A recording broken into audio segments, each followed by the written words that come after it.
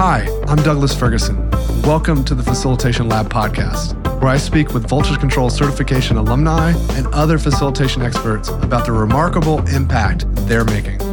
We embrace a method-agnostic approach so you can enjoy a wide range of topics and perspectives as we examine all the nuances of enabling meaningful group experiences. This series is dedicated to helping you navigate the realities of facilitating collaboration, ensuring every session you lead becomes truly transformative. Thanks so much for listening. If you'd like to join us for a live session sometime, you can join our Facilitation Lab community. It's an ideal space to apply what you learn in the podcast in real time with peers. Sign up today at voltagecontrol.com/facilitation-lab. And if you'd like to learn more about our 12-week facilitation certification program, you can read about it at voltagecontrol.com. Today, I'm with Jjemba at Red Cross Red Crescent Climate Center, where he offers advice to make cities in Africa resilient to climate change, shocks, and stresses. Welcome to the show, Eddie. Thank you very much, Douglas. Very pleased to be here. Oh, it's so great to have you. Well, as usual, let's talk a little bit about how you got your start in this work. I know that you had early ambitions to be a medical doctor, and that formed some of your thinking and some of your choices in your journey. But I'd love to just talk about that with you today. Yeah, well, having been raised in a family where it was very important, or it was known that anyone who is bright or who is able to pass science should automatically sign up to be a medical doctor. It was quite prestigious to be one. I had a couple of uncles who had gone ahead of me, so they were medical doctors, peers too who were aspiring to be. And as someone who was performing well in science, everyone expected me to be a medical doctor. And I myself actually wanted to be a medical doctor. Well, because of financial circumstances, I couldn't afford to pay for the medical course at the university, and the government sponsored me for an alternative course, which was conservation biology. Well, because it was also science, I loved it. I chose to move on with a conservation biology course. In there, among the many things that we studied was environmental education. And that caught my attention, and I started following it a little bit, with hesitation, but also with interest. So that became a line that eventually would land me my first job in a local small organization. We were about 7 people working for it, and my role there was an environmental educator. Those were the initial steps into the world of facilitation. And what was it about childhood education that really attracted you? Okay, I love children. I do. Anywhere you find me, you'll find children somehow come around me. I am also, or at least I've been called playful. I now admit I enjoy playing. And in the African culture, playfulness is reserved for children. So I think I often find myself playing with the children. So that's exactly how I gravitated towards children. I loved children. Oh, I was told that my father actually used to love children, that he would have children all around him. Early in my early childhood, I had that. So probably that too influenced my inclination to children. And how do you think that impacts your work today, this kind of playfulness, this kind of interest in children, this kind of affinity to think and behave in those ways? So I remember one day, as a child, as an environmental educator responsible for teaching children to love nature and conservation in general.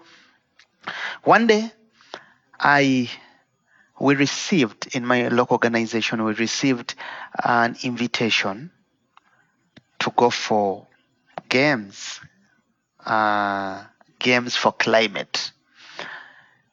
My manager at the time, she basically frowned at the invitation. She was wondering who on earth does playfulness instead of doing serious business. Anyway, that was the first time I think I got exposed to playfulness in a professional sense. Now, coming back here, I realized that actually my facilitation style edges around seriousness and playfulness and a little bit of comedy and storytelling.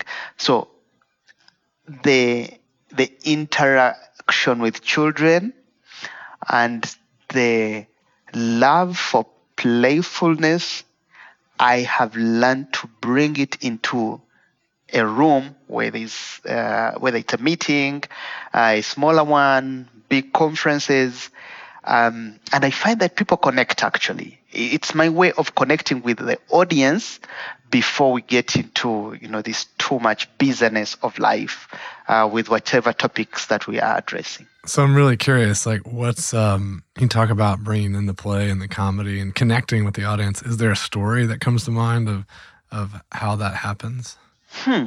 Well, I'm trying to dig into my mind. What the immediate thing that comes is, imagine myself. I in my work, I tend to move around the cities, especially in Africa. And one of the most memorable time that I have is when I was in Windhoek in Namibia, in a huge conference hall, in there, with politicians, the mayor is present, the councillors present there, technical people from disaster risk management, because of the work we do, which is humanitarian work. We always want to bring along local people, so the common man and woman, community members, basically.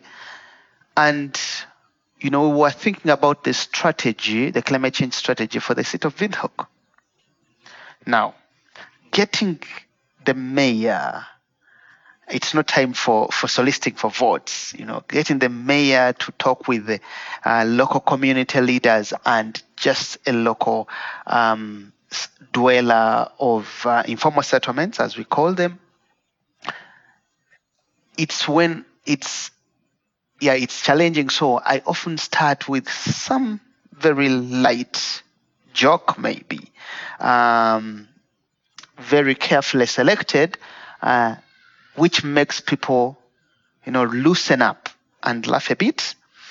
So, for example, we are here to talk about the changing climate.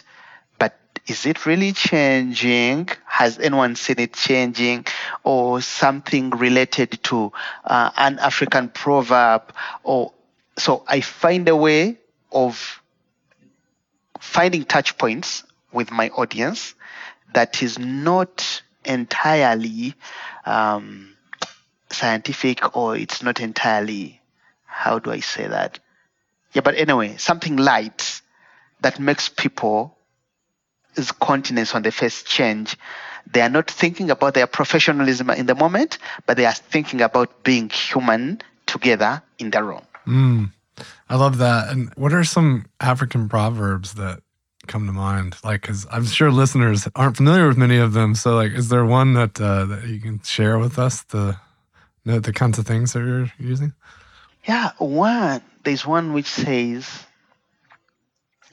if you want to carry a baby, don't wait for them to get dirty or to get muddy. And in a way, that one directly relates to my work because, for the changing climate, we need to take action before things get worse. So when I offer that, then I invite my audience to offer me some proverbs from their own context. So I mean, although we are all Africa, but the countries can be completely different. Even within the country, there can be a lot of difference because we are different tribes, different culture setting and background. So I invite them to offer me more, and as they do that, they feel like this is a different kind of workshop altogether. Wow, that makes me really curious when you say that if you want to carry a baby, don't wait for it to get muddy. In what ways do you think you may have waited for things to get muddy in your facilitation practice before you carried them? Okay, I love that question. First and foremost, I never ever thought that facilitation can be work. I never heard that facilitation there was a profession called facilitation until I met people from the Red Cross who had invited me for a workshop which was about climate change and games, or games for climate. And they told me that I was good at facilitation, and I asked, what's that? By that time, I had already been working as an environmental educator for about 3 years, I think. So the term facilitation was not there. That means that for those 3 years, I did things ad hoc without any orientation about the basics of facilitation, the techniques of facilitation. In which way, I think that's clearly I waited. I waited to carry the baby, but I didn't know the baby existed. So in a way, while I waited to carry the baby, I wasn't aware of the waiting itself. And later on, actually, I started then, I was taken on I joined Red Cross.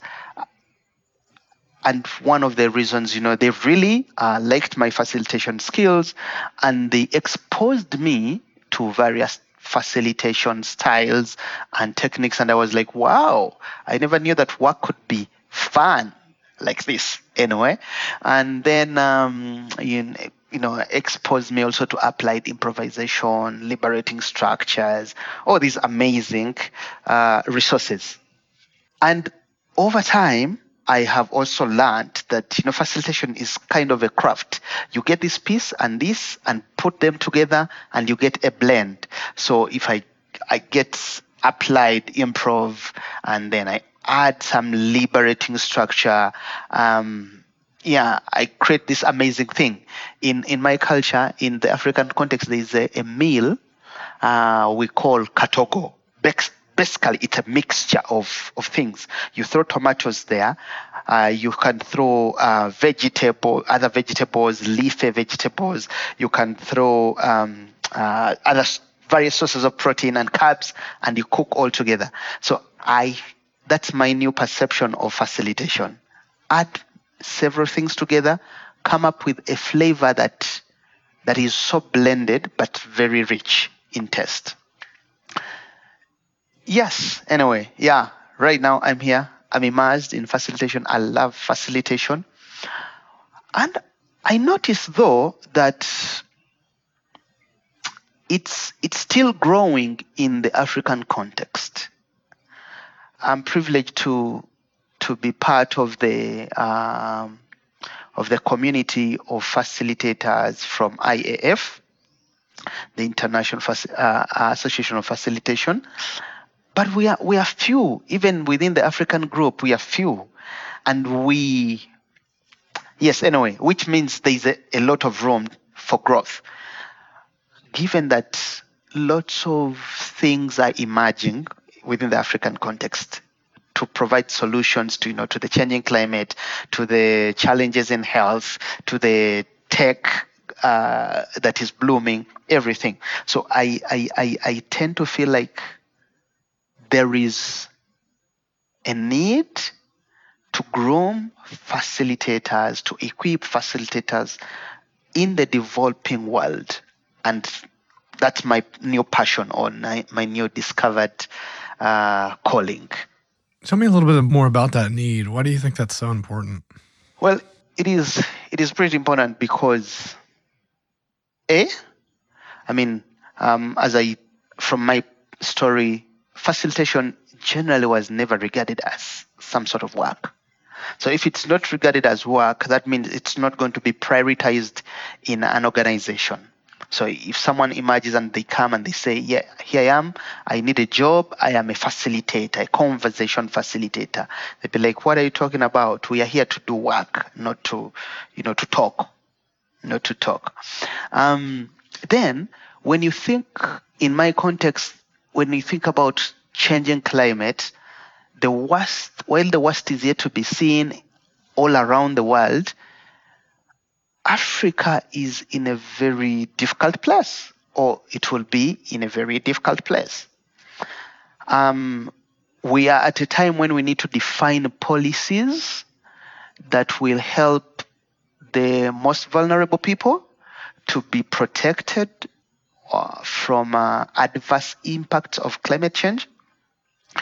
And to do that, we need to facilitate conversation between those who are most vulnerable, the scientists that are informing us, the local leaders, especially the cultural leaders who are highly treasured, and then the governments who are decision makers, the women and children. Everyone has to be on the table to make this conversation rich, and so that the outcome is really informed by local experience. We need facilitators to create that room. They are very few, and the scientists who are quite enthusiastic, as well as the decision leaders, the decision makers, what they know right now is one PowerPoint after another, and which is quite boring. But they don't know what to do. How different? What other ways can we do it? Can we pass on this information? Any sector that you talk about within Africa, they will need that. They will need facilitators because of the growth trajectory that we are looking at and the change that we need to bring about. Yeah. What do you think the most promising source of facilitators are in that space? Source of facilitators. I don't know where we can, because I don't know where they are. But I think starting with the executives, we have leaders all around, leaders in different sectors, leaders of companies, leaders of nonprofits, leaders.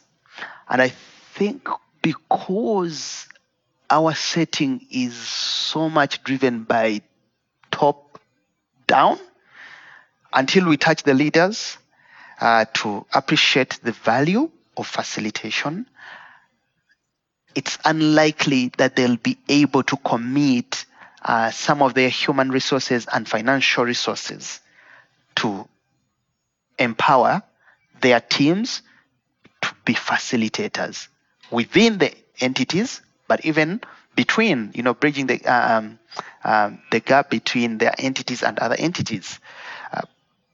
Here we keep talking for us, the humanitarian workers. We keep talking. We need partnerships. We need collaborations. But these need to be facilitated. In order to bridge these gaps, we need facilitators on the table, equipped with facilitation skills. Now, one day when I wanted to just sharpen my facilitation skills, trying to get a little bit more, I looked at courses.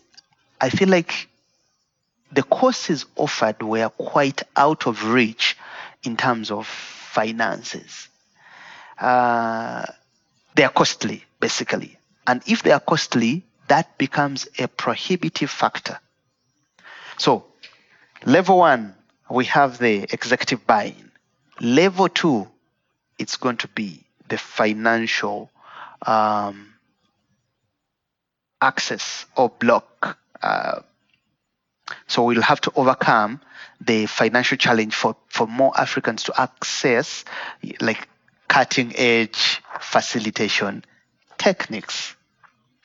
Now, where I work from, we try to infuse and empower our own humanitarian workers with facilitation techniques. So we organize either online trainings or in-person trainings to offer that what we have learned over time.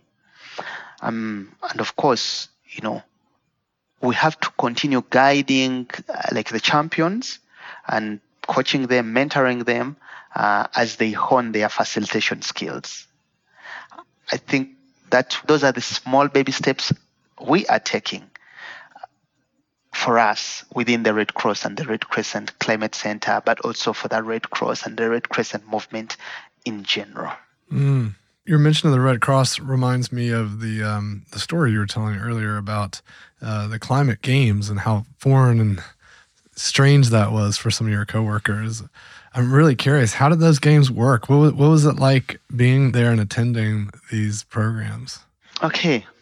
So for that particular game that oriented me into the world of facilitation, it was about forward-looking decision-making.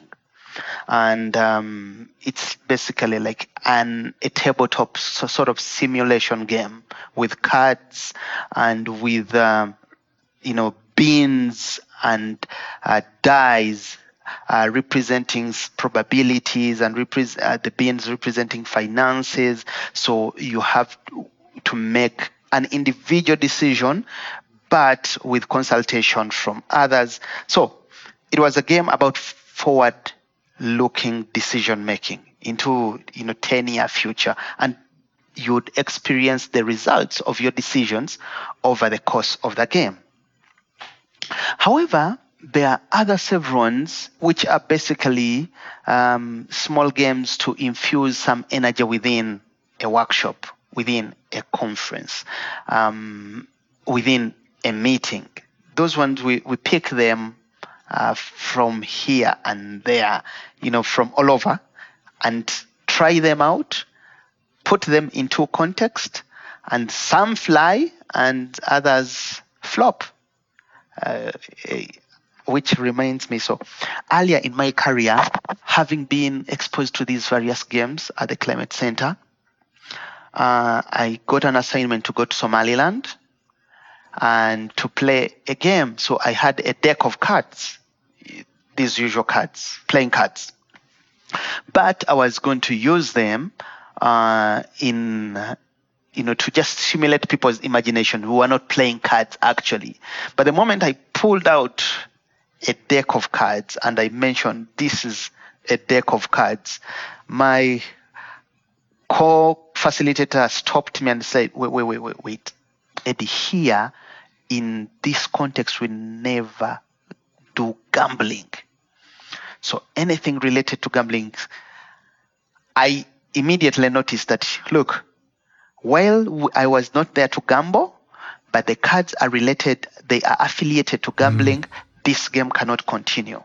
So anyway, we try to get games and then we put them into context, into our own context. But always trying to make sure that they remain relevant to the goal that we have of reducing, like understanding changing risks and then making decision in the moment which impact the future. Yeah, that's always critical, no matter what we're bringing into a session, just thinking about how can we make it applicable? How can we align it to our context, to our purpose? And, when you tell me about the playing cards and, gambling and the connotations there, it also reminds me of how just the importance of clarity in facilitation and how often cultural boundaries, and I imagine from your perspective, working in a continent that has many countries that are quite diverse. There seems to be a sense of unity around Africa in general, but also there's so much diversity with all these countries and the cultural backgrounds. And so I can imagine it can be, to your point, like these card decks are problematic because of gambling, but I bet there's so many examples of just, how the words we use and the metaphors and the symbols we use, we have to be careful about how people respond to those. Absolutely. And so there are 52 countries. And then even within the country itself, like one country, like where I am here in Uganda, there are over 30 dialects, and some of which I cannot completely understand. So if I cannot even understand the language or the dialect, that means it's a steep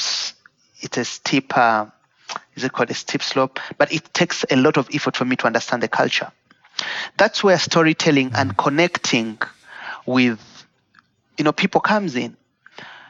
If, and our culture is so much oriented, by starting a small conversation with a person with whom you are convening the meeting or the workshop or the conference, they can reveal to you, or they often reveal to me, lots of things through a story. Short stories, long stories, stories in the corridor, stories across the table, stories when we are having lunch, and tea.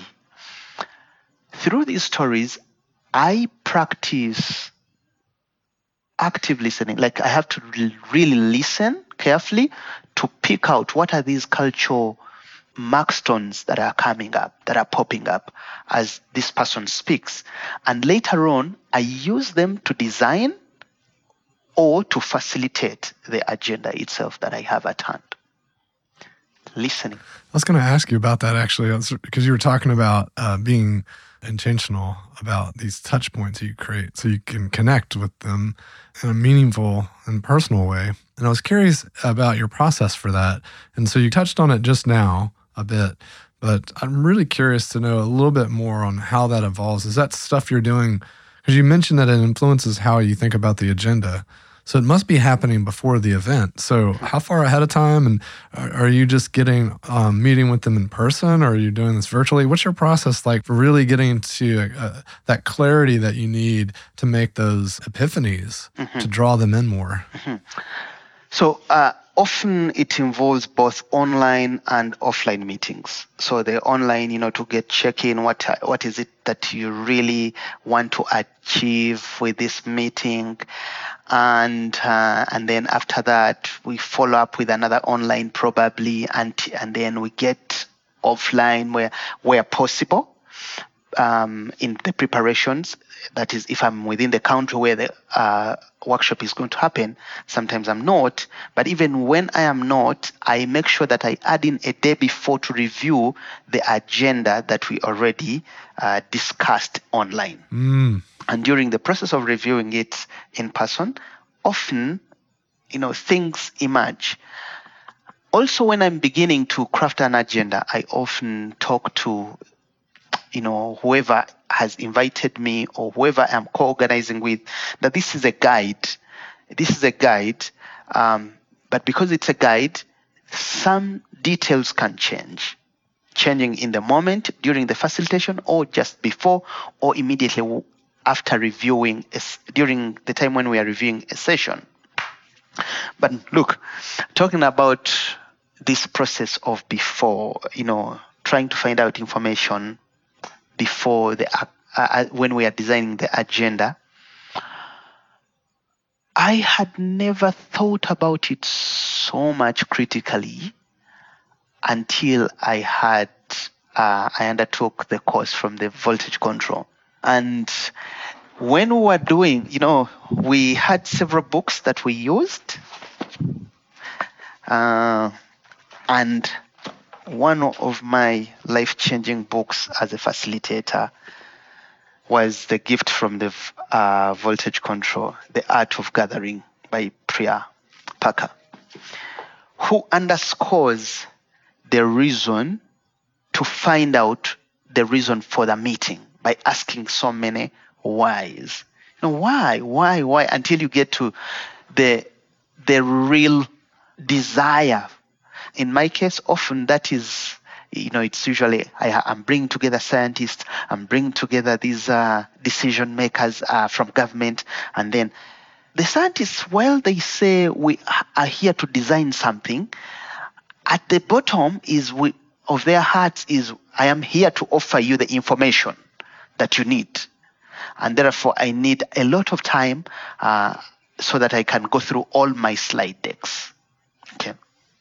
But because of this, learning to ask the why of the meeting, I have been able to also help the scientists know that, yes, you need to deliver this information, but you also need people to listen to you. Now, my colleague says, do you want people to listen to you 10% and then they lose 90% of your content? Or do you want them to retain 90% of your content and therefore they should not be talked to more than 10% of the time? Okay. So anyway, the point is, I finally found comfort in asking a lot of, why would you like this workshop? Why would you like this meeting? Again and again, especially trying to get to the point of, do you like it more interactive or less interactive? And what is the value of having it less interactive versus more interactive? It's always interesting what you learn when you start to dial in. And even to your point around making the agenda ahead of time based on some conversations, but then that day before, really walking it through with them. And it's a great opportunity to build some familiarity with folks and the flow that you plan and make changes in the last minute. And I think that demonstrates adaptability and builds a lot of trust and confidence. Mm-hmm. Yes, absolutely. And, I have learned to ask, what would you like your participants to see, to feel, to think, to experience? And by asking those questions, it has helped people, my co-facilitators or the co-organizers, to try to think holistically about the experience of a participant and to craft an agenda that suits the participants and make them feel enthusiastic about the work that we are going to do or about the work that we are already doing. Yeah, I love that. It shows up in the workshop design canvas that we created and how we think about how participants are going to leave and how they're showing up, because then that gap can be really visible to us as designers. And so we know exactly what we need to address.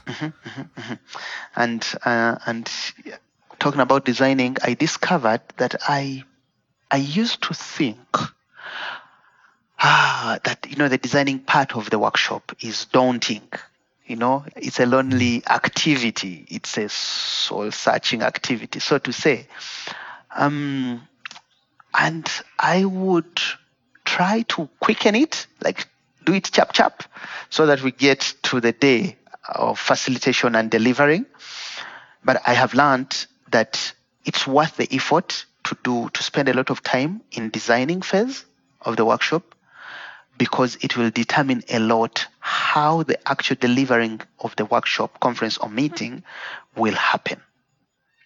So, and if you do it in a co-development process, it yields even much more better fruits, and the results are well owned, like co-owned. If something didn't go well, all of you as the facilitation team will be like, yes, we would have improved. And it reduces opportunities of pointing fingers that probably it was you, Eddie, who didn't give sufficient time for design. Yes. It's easier for people to assume positive intent and think about how we can improve versus trying to cast blame, for sure. Well, let's see. In our remaining time, I want to kind of shift, maybe just reflecting a bit. And my first semi-reflective question here is about the leaders that you mentioned and how important it was to start with the leaders and to build appreciation for facilitation, awareness, and maybe even get them trained to be better facilitators so that they can influence the organizations that they're a part of. And I'm curious, what do you think are the hallmarks of leaders that are going to be the most receptive to facilitation, or ones that might be more apt to embrace it, learn it, and adopt it? Okay, in terms of embracing and learning, I think of the mid-level managers. I think about them as the movers. The senior managers, I think about them as those who just offer a blessing. They need to experience it once and be like, yeah, go, no go. Once they have given a go, then the mid-level managers, these make it happen. And I love, so in our facilitation trainings for leaders, usually we want the senior management to identify a person and they hand them over to us. And usually that is a person who is in the mid-level management that, we offer the different facilitation techniques, expose them to various methods, and then guide them going forward. Now, once we have guided the mid-level managers, then they are enthusiastic also to guide even the lower, management levels.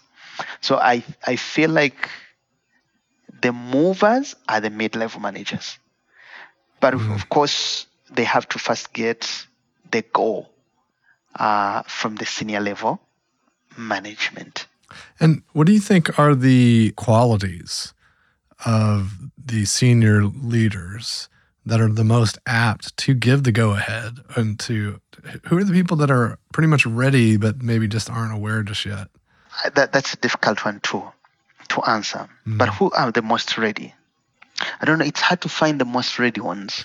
Yeah, maybe not a specific person or a specific industry, but what are the qualities? What do you think is true about those people? Okay. There have to be some people who are enthusiastic about their work and about change, sustainable change. Now, the word sustainability, I think sometimes it's misused, but a leader who would love to see change and impact for the kind of work that they do, they are likely to embrace facilitation because they'll be able to see its capacity to drive change. And for the leaders who are not enthusiastic, it's less likely. But also leaders who are probably young and energetic, and young is relative, but those who are enthusiastic to learn new things, probably that's the quality that I want to put forward. They are the ones that are likely to appreciate facilitation and hopefully encourage their teams to have these facilitation skills. I also tend to think it's not good to have, this single person in an organization as our go-to facilitator, rather than, everyone should have some level of facilitation because we are facilitating day in and day out. The scale differs, but we are. Yeah, and it makes a big difference when even folks that aren't positional leaders or aren't hosting meetings, if they're showing up with an understanding and appreciation of good facilitation skills, they're going to be better meeting attendants. They're going to help out and bring more people in, and the success of the gathering just skyrockets, right? I mean, imagine if every wedding you went to was attended by wedding planners. It'd probably be a pretty spectacular event, right? There'd be a lot of sympathy and empathy for what everyone's going through, right? Absolutely. So yeah, there's need for that diversifying facilitation. How do you think that facilitation will continue to shape the future of climate? Great question. Look, I think actually it's going to be very, very important. Number one, probably you I mean, if you do a Google search immediately, you'll find lots of meetings about climate, lots of workshops, and even mega conferences that happen, like the one that we call the Conference of Parties, where big decisions happen. When these meetings are not well facilitated, there is passivity, passiveness in the attendancy, passiveness in contributing great ideas, passiveness in owning the outcome. Now, I think we are going to need, and my hope is that we will have lots of skilled and even semi-skilled facilitators having these very interactive, highly engaging meetings, starting from the lowest level of administration. In my case, it will be the village, to the highest level of administration, which would be at the global level. Getting the voices of those who are most impacted, heard, but also getting the voices of those who are best skilled at producing solutions, equally hard in the same room to define the solution for climate.